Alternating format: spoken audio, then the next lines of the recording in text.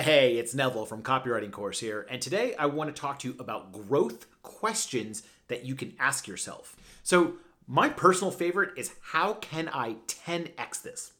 So, a lot of people will focus on these little small wins here and there, landing a new client, getting a 5% raise, adding a new feature to some software, and these things aren't bad in the slightest sense. But sometimes if you think really big, it forces you to think innovatively and in a whole different way. So what if you needed to 10x something? Like let's say you make $1,000 a month and now you need to make $10,000 a month. Well, I imagine the same stuff you're doing to make $1,000 a month won't exactly apply to the $10,000. And then what if you make $10,000 a month? How do you make $100,000 a month? You're going to have to force your brain to think in different ways to get to that level. So that's what this is. How can I 10x this? What if someone gave me $1 million for this project? How would I invest that? So if you try to think big, usually 10x bigger, it'll often stir up some really good ideas in your brain. Here's a good one. What's the most fun way to do this? So everyone always talks about efficiency, ROI, bottom line. And what's the point of all that if the work is sucking your soul out, okay? It may seem counterintuitive, but sometimes throwing efficiency out the window in favor of fun can lead to more growth. And if you're having more fun doing something, you'll more likely spend more time doing it. It won't feel like work. So how can you take what you're doing currently and make it more fun? Here's another one. What is my $1,000 an hour skill? So what's one skill you have that earns you the most amount of money? So focus on that. It could be writing emails, making videos, designing new products, consulting with clients, or whatever it is. So how can you spend more of your day doing that thing and less of everything else? Some common ways are you can hire someone to help you. You can go on Fiverr.com and pay a freelancer who specializes in that task. You can go on Upwork.com and hire a special freelancer for that. You can ask your friends on Facebook, hey, I'll pay someone $20 to do this task for me right now. This way, you can focus on the things that you have $1,000 an hour skill. And look, if it's not $1,000 an hour, whatever it is, whatever is the most important high revenue task that you can do, you should be doing more of that and less of the smaller stuff. Here's one I really like, and it is, what solutions lie inside of my circle of influence? You see, there's no real point in blaming external forces, making excuses, or stressing over something you can't change. It is simply a waste of energy if you cannot do anything about it. Instead, focus on things you can do. Now, there's this concept out there called the circle of influence, circle of control. There's a lot of names for it. But basically, inside of your circle of control are things like your words that you use, the outfit that you pick, the food that you put in your body, your posture, your location, your thoughts, your exercise, your output, your tone, your mood. All of these things are within your circle of control. You can directly control at pretty much any time. Now, your circle of influence, this is stuff that you can't directly control it, but you have influence over it. So your neighborhood, maybe you're part of a neighborhood association. You can't control the way everything goes, but your input is definitely valued and heard. The mood in a room, if it's kind of awkward in a room, you can crack a joke and lighten it up. Voting, you have some influence over voting. Your close surroundings, things inside of your house, the cleanliness of your house. If you live with others, maybe you can't control it completely, but you can control some of it. Your family, your relationships. And then external stuff is like asteroid impact, foreign policy, solar flares, political views of strangers, the economy, weather, volcano eruption, threat of nuclear war. These are things, for the most part, most people don't have much control or any over at all. So it's not important to think about them all the time. Sometimes, sure, but you can't spend all your energy thinking about those. So instead, try to figure out what you can do that lies inside of your circle of influence. I like this one a lot. What would my hero do? So when you're faced with a problem, sometimes you just have to get out of your own head and you need a new perspective. So try putting yourself in one of your hero's shoes or a successful person in your field and ask, what would they do? So for example, if I was going to buy a bunch of stocks, I'd say, what would Warren Buffett do? How would he think? What would Elon Musk do? What would Oprah do? And you can ask in those situations. So if you watch a bunch of Warren Buffett or Elon Musk or Oprah interviews, you might start to pick up on how they think. And I bet yourself, if you ask yourself a question and say, what would Oprah do? You can probably think of what she would say. Here's a nice little shortcut. It's who can I connect with that has accomplished what I want to accomplish? So whatever goal you're going for, whatever it is, odds are somebody has already achieved this.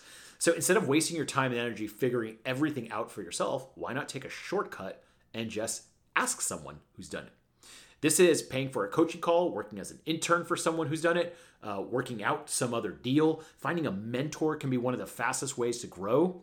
For example, when I wanted to upgrade my video setup from a simple webcam over to a professional DSLR that can do stuff like this, whoa! The way I did it, I just paid someone else to just do it for me because they already had all the skills. So it was a nice little shortcut to get there rather than learning about lenses and audio and all that stuff. Here's an easy question. What does the simplest version of this plan or solution look like? So whether it's business or health or relationships, we as humans tend to overcomplicate things. Especially if you're a smart person, you could think of a million ways to accomplish something. For example, if you're starting a business, a lot of people will build a website, do automating funnels, design business cards, set up an LLC. But you don't always need all that stuff to start. All you need is one person willing to pay you, then another, and so forth. So yes, eventually you may need all that other stuff, but in general, the simpler the better. So whatever you're trying to do, what is the simplest way you can do it? Are you trying to sell a product online and you're like finagling around with a Shopify store and stuff like that? Well, what if you just went on Facebook or something and said, hey guys, I have this little doodad for sale. Does anyone want to buy it for $5? And see if they could just Venmo or PayPal you $5. That's the simplest way to do it. This is one I really like and use all the time. How would I accomplish this in only 30 minutes? So one of the best ways to come up with creative solutions is to add constraints. So there's a great quote that says, constraints create creativity. And that means whenever you have a constraint, something holding you back, something that you can't do, it actually makes you more creative. So what if you needed to do something 10 times cheaper? Let's say your work budget is $10,000 to complete a goal. What if you only had $1,000? What if you only had $100? You can likely complete that goal, but it would just be very different. Another one is a time constraint. What if you needed to finish a blog post in just 30 minutes? You think you might need 5 hours, but if you only had 30 minutes to get it done, guess what? I bet you could finish it in 30 minutes. Adding a constraint to something is a surefire way to get you thinking outside the box and come up with creative or faster solutions. Here's a nice reversal, and that is what's in it for them. So it's natural to have what's in it for me as your default mindset because that's just how we think. But if you want to persuade others at home and at work, you need to reverse your thinking. If you frame every situation and request from a what's in it for them perspective, you have a way higher chance of getting a yes.